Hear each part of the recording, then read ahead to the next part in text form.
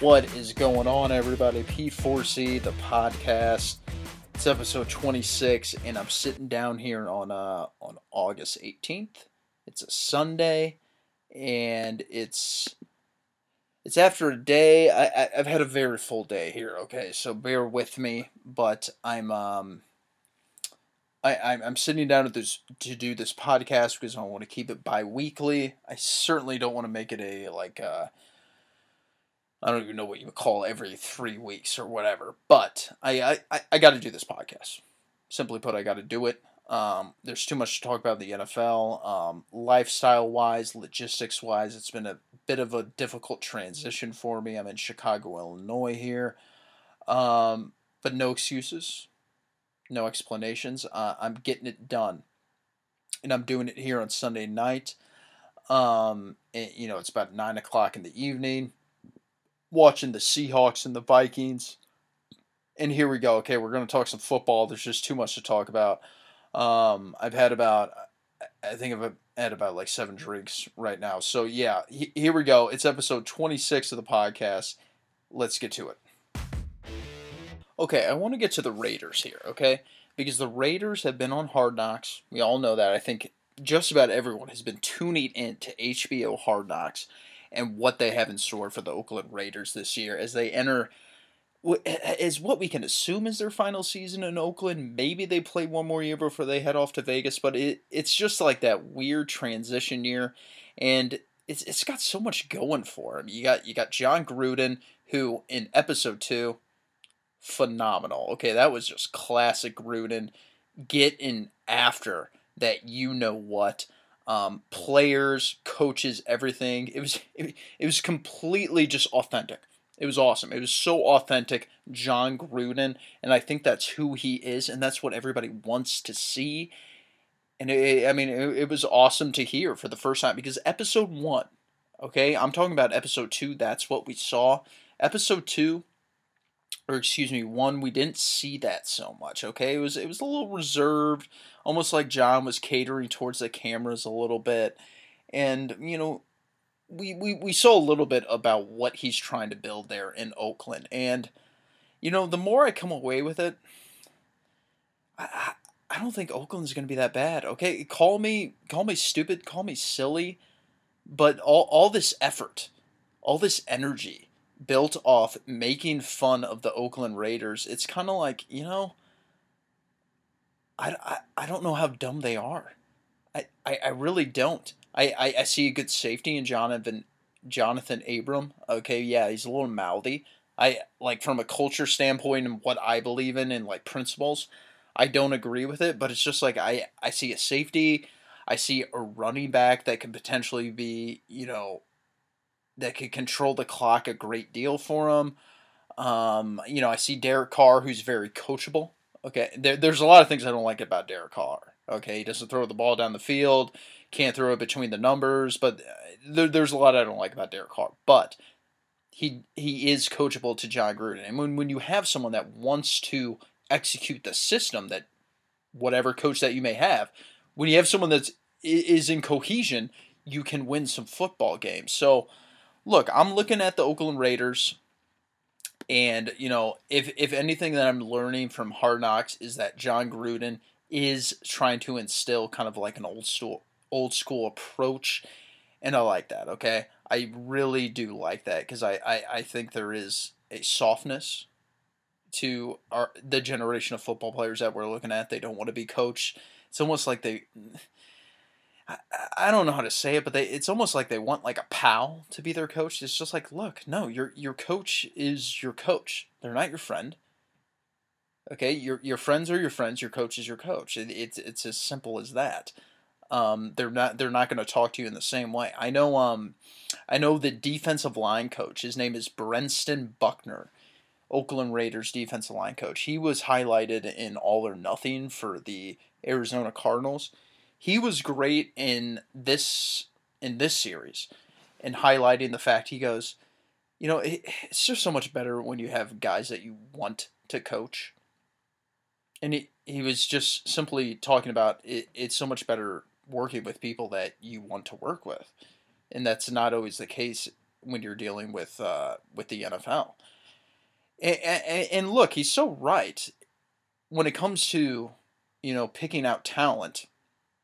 You always pick the people that are going to give you the highest reward, right? I mean, you want someone that's going to turn out the best outcome for you in regards to performance. But, it got me thinking a little bit. Why can't it always be like that?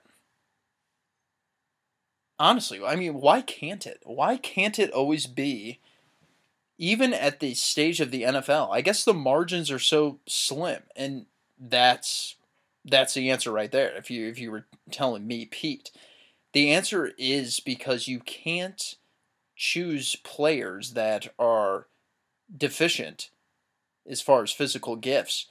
You can't choose them to coach. You can't choose inferior players, but I know Bill Belichick has done this. Bill Belichick has said, I'm at the point in my career. Urban Meyer told him this. He goes, I'm at the point in my career. I just want to coach guys that I want to coach. And Brenton Buckner was talking about this with the Oakland Raiders. The Oakland Raiders are, revamping their entire organization. They're trying to reset the button here, and they're saying they're saying the same thing.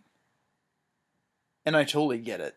You only want to coach guys that you want to coach because you understand that they're going to try and carry out what you want to execute. And, it would be great if everyone could have that in a perfect world, but the reality is we deal with imperfect humans. We deal with workers that we don't want to. And, as I sit here, I'm watching the Seahawks and the Vikings. It's 13-10 going into the third quarter. Sometimes you just got to put up with people that you don't want to, and that's the reality. But, I feel like some organizations, they have the clout. The Seahawks, the Patriots, I think the Eagles are getting there. Vikings, perhaps. They haven't done a whole lot of winning, but I think Mike Zimmer's done a lot over there in Minnesota to build up some credibility. You do get to a point where it's just like, maybe you don't pick the most talented player. Maybe you don't draft the most talented player. Maybe you don't sign the most talented free agent. Maybe you just take the guy that's going to listen to you, that's going to try and carry out what you want to get done on the football field. And, this goes across sports. But, if we're talking about football, maybe you take the guy, the middle of the road free agent, that's going to try and execute the game plan better than the guy with the physical gifts. Because in the end, that's what it's all about. Football is a game of X's and O's. And, as I look on the Hard Knocks and the Oakland Raiders, I see them trying to build something, building a toughness, building a callus, trying to accumulate talent, and coach a quarterback into the game plan that, John Gruden is trying to instill. He's been more of a West Coast guy. John Gruden is trying to see if he can be more of a down-the-field passer. We'll see if he can do that. All I see here is in, the first two episodes of Hard Knocks is, can they become the players that Brenton Buckner and John Gruden have alluded to? Can they become players that they can coach? We'll see. I think the Oakland Raiders can shock some people. I'm not predicting playoff team, but I am predicting perhaps a 9-10 win season as we head in here to the 2019 year. Okay, we're headed into Todd Gurley and the Los Angeles Rams, and I'll be honest, what is even the discussion? Because I know Jane Slater, God bless her, she works for NFL Network, and she's doing her job, okay? She's doing her job as how she's been dispatched by NFL Network. And she's going to Cowboys camp, she's going to Rams camp, and wherever, and they're just asking the run-of-the-mill questions, and one of which includes Todd Gurley and his knee. And, he had his knee cleaned up a little bit, and obviously he didn't perform down the stretch in the playoffs like the Rams had hoped, despite them making it to the Super Bowl. And there seems to be like all this questioning, like, is Gurley 100%? Can Gurley be the guy as he's always been? And my thing is it's okay if he's not who he was. It's okay if he doesn't carry the ball, um, near the total touches that he accumulated during 2018, during 2017. That's okay. He can still be a very effective player. And I love Todd Gurley. I think he's gone about this the right way. I think also the Rams have, but it just kind of goes to show the modern media. If you have a bell cow running back, you're gonna ask about him. If you have a guy that stays on the field for the first three downs, the media is going to talk about him. You have that with Ezekiel Elliott. You have that with the Los Angeles Rams, and perhaps that's just Los Angeles and that's just Dallas, and people talk about it. Excuse me, but I think it's very interesting that Sonny Michel, a Super Bowl winner on the New England Patriots, he had a knee scope done during the offseason. Nobody talks about I mean, it's crazy. Nobody, you don't even hear a peep about it. You have other running backs who have, typical cleanup procedures on their knees, and no one discusses it. And, I mean, I just kind of think this Los Angeles Rams, Todd Gurley discussion, it's very 2019. It's very 2019. Hey, look, you talk about it because it's on the Rams. He's Todd Gurley. He was in the MVP discussion. He, didn't have the same production as he did down the stretch. So that's why we talk about it. And really, it's not even a discussion. Like, Gurley's going to be fine. They're going to pretty much not give him as many touches, and I bet his production's damn near the same. I'm not even kidding. I don't know how many yards he rushed for. I'm pretty sure it was like 1,100 or something. I think he had like 10, 12 touchdowns.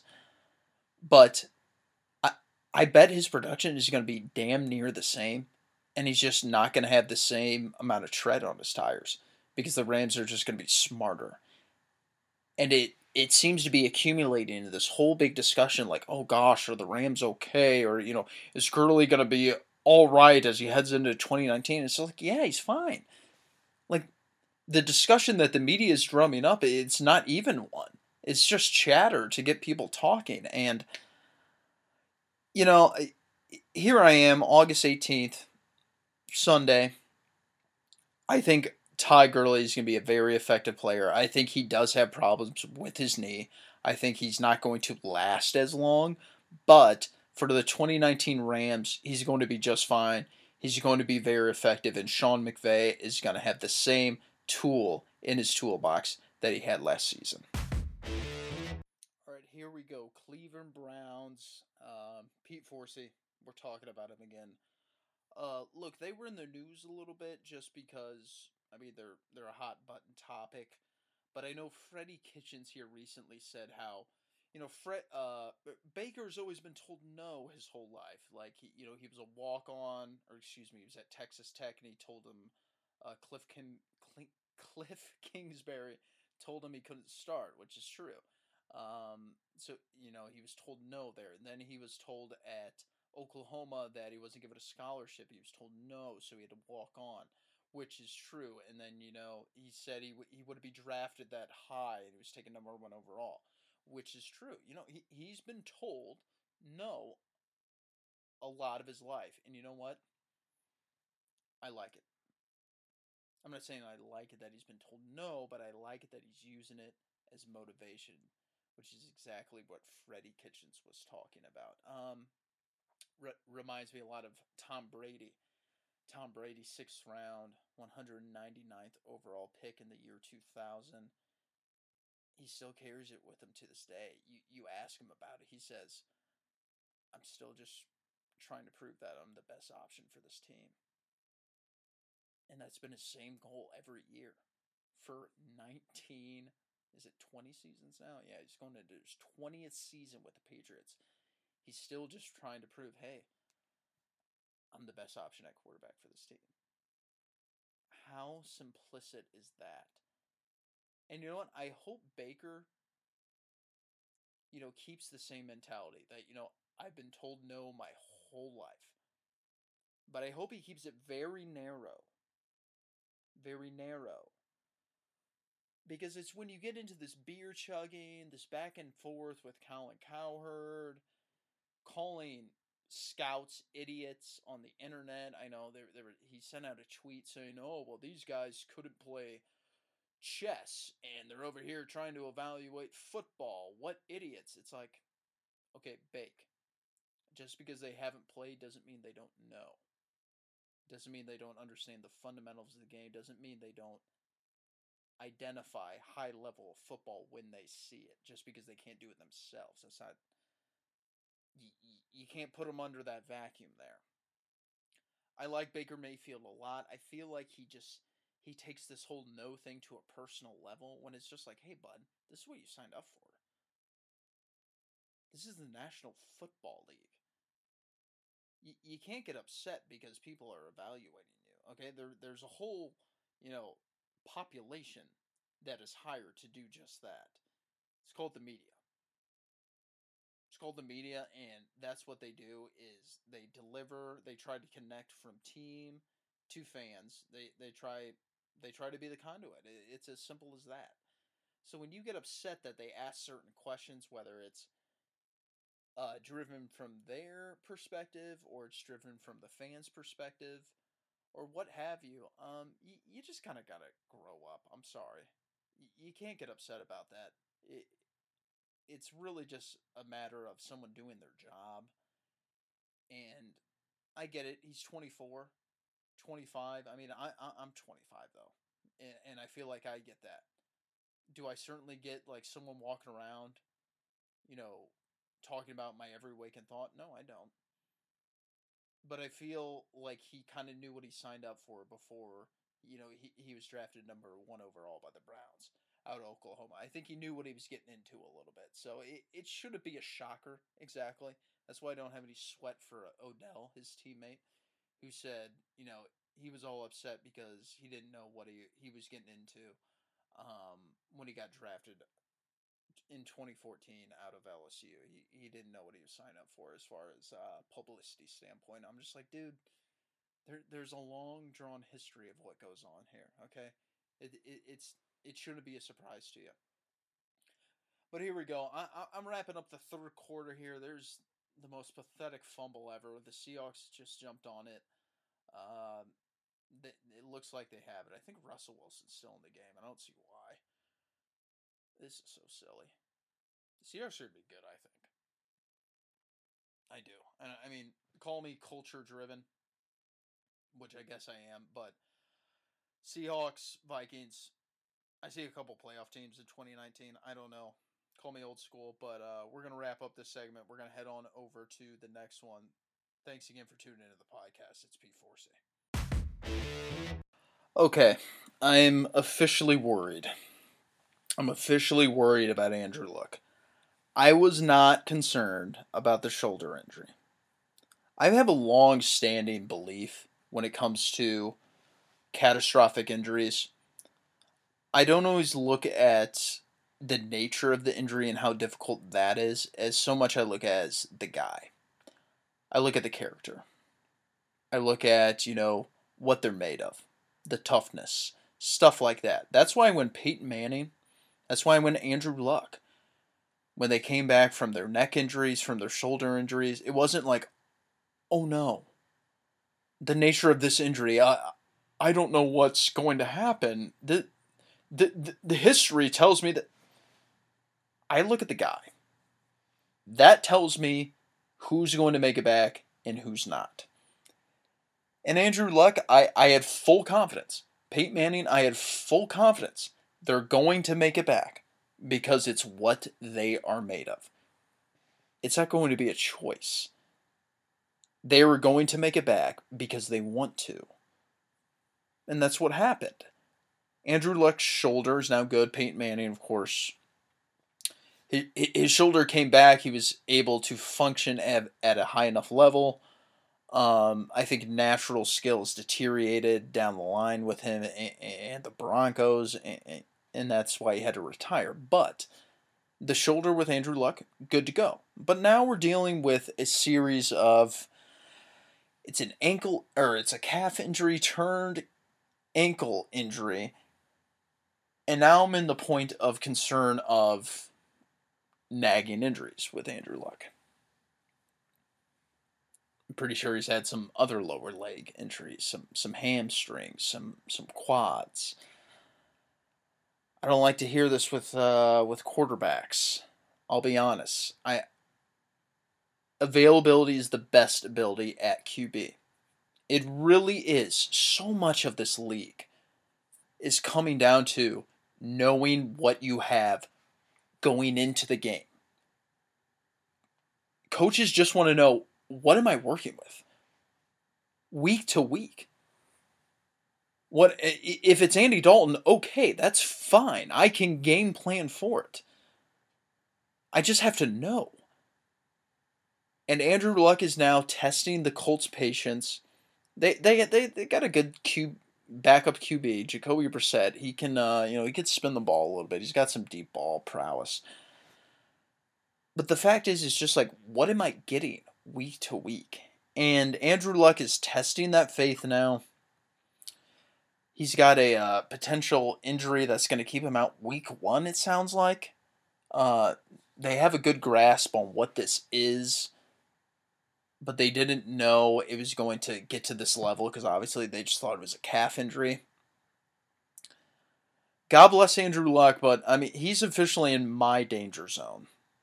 I'll say it. He's in my danger zone of, he used to be in the area where I know what he's made of. Injuries are not going to be a problem for him. Even, if they just naturally occur, because I feel like he does the right training methods. But I don't think he's there anymore.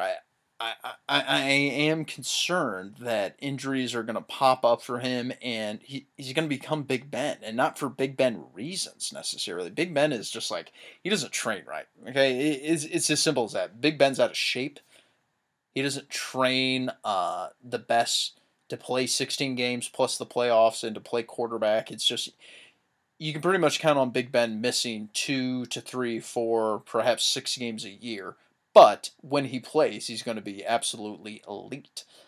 I think Luck could be entering that territory.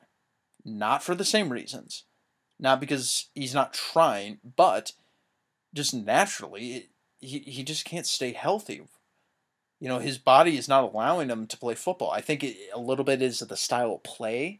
Okay, he will never let a play die. Okay, I'm pretty sure he said that. He goes, I'm not into letting a play die because a play could become the reason we win the game. And Luck, I get that, but sometimes you got to let a play die, buddy.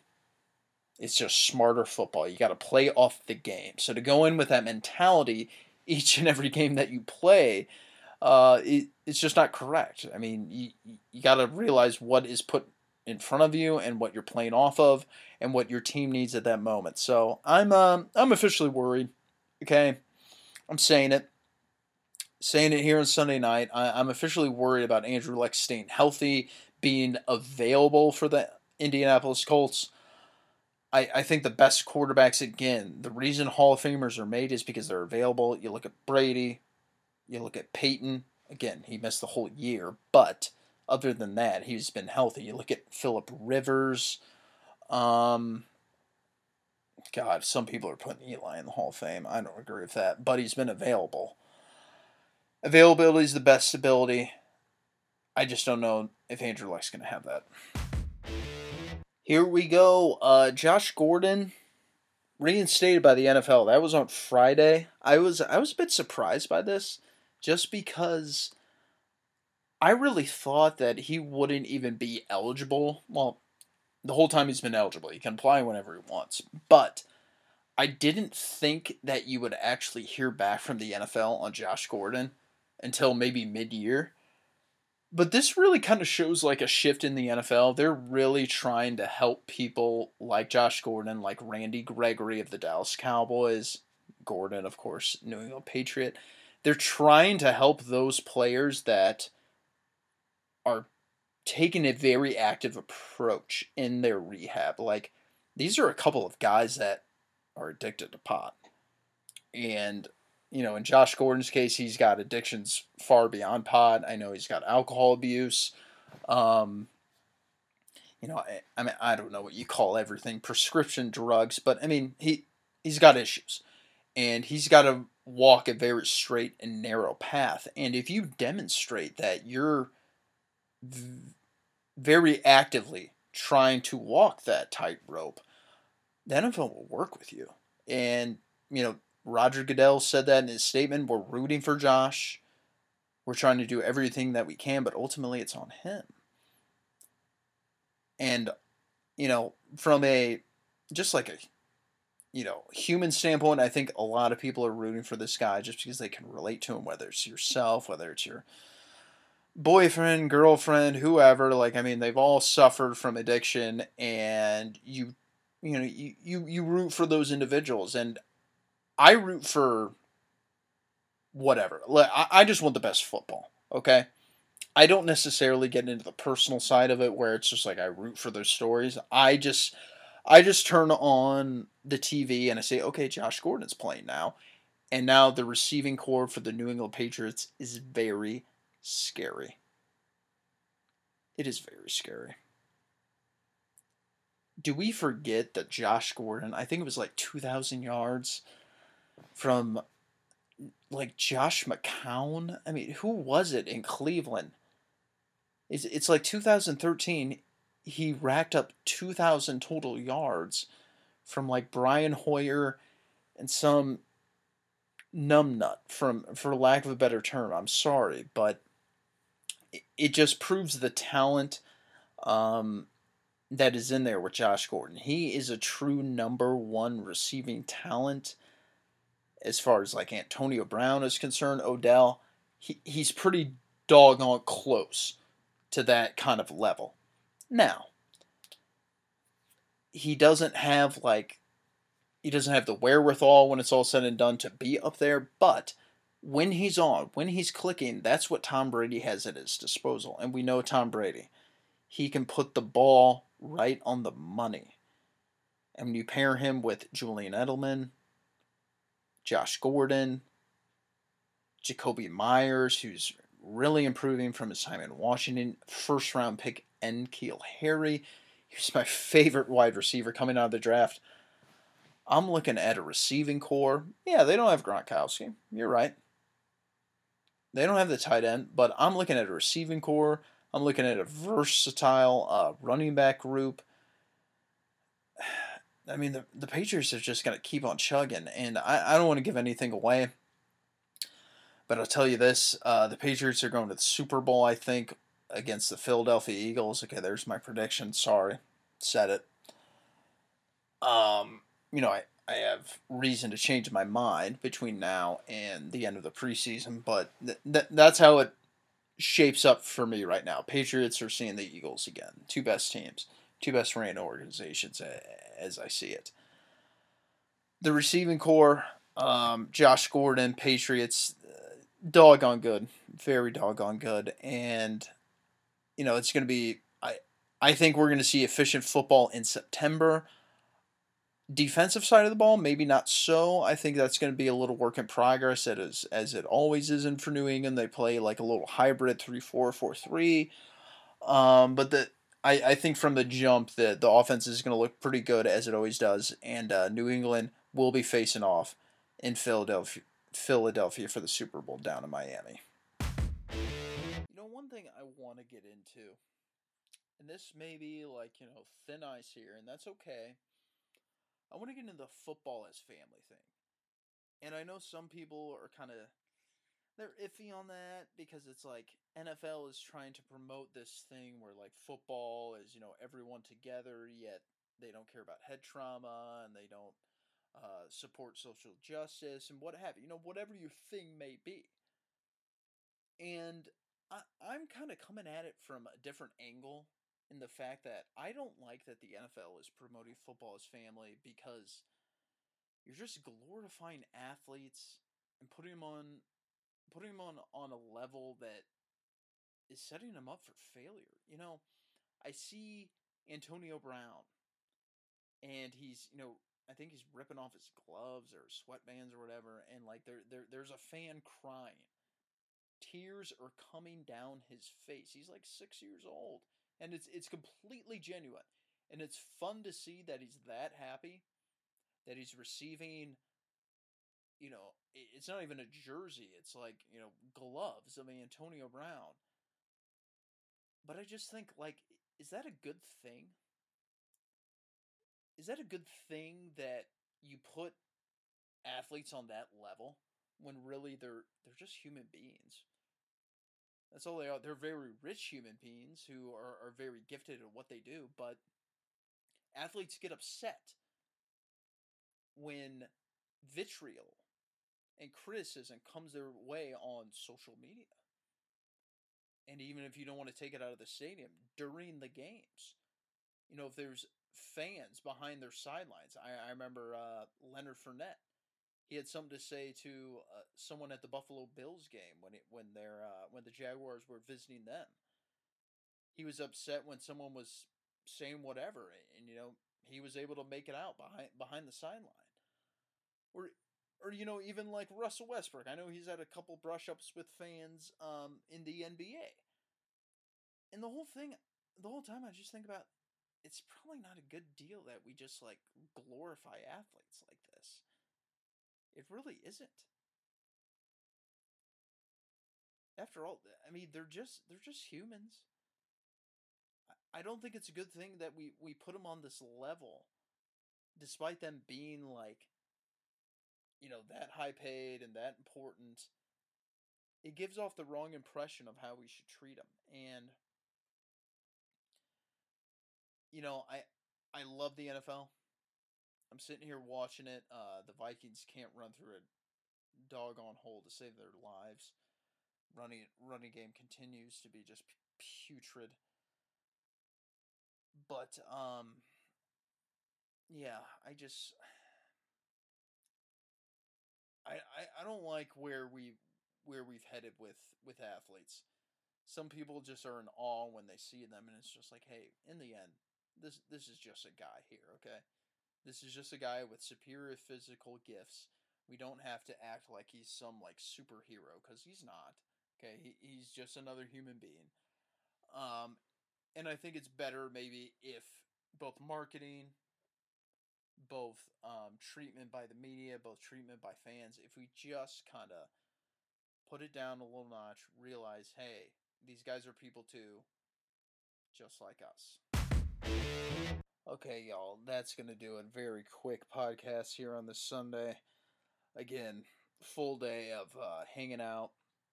Brian Fosselman, it was good to see you, my man, out here in Chicago, Illinois. Great town, great city. Um, one of the best summer cities out there, I will say. Just one of the best summertime spots that you can post up at. And yeah, it's been fun. Okay, I'm gonna try and do this more weekly. Okay, gonna try and get on a regular routine here. I know I've been kind of doing bi-weekly. We're gonna try and get more weekly here on the podcast.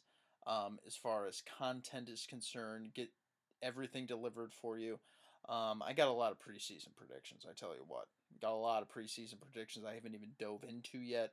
That are gonna make this podcast must tune in to content as we head into September. So look out for that, okay? Thank you so much for joining us, okay? Look out for episode 27. We appreciate it. Tweet at me, Instagram at me, Snap at me, whatever at Pete4C. It's all the same. Your questions, your comments, your concerns, let me know. Thanks again for tuning in.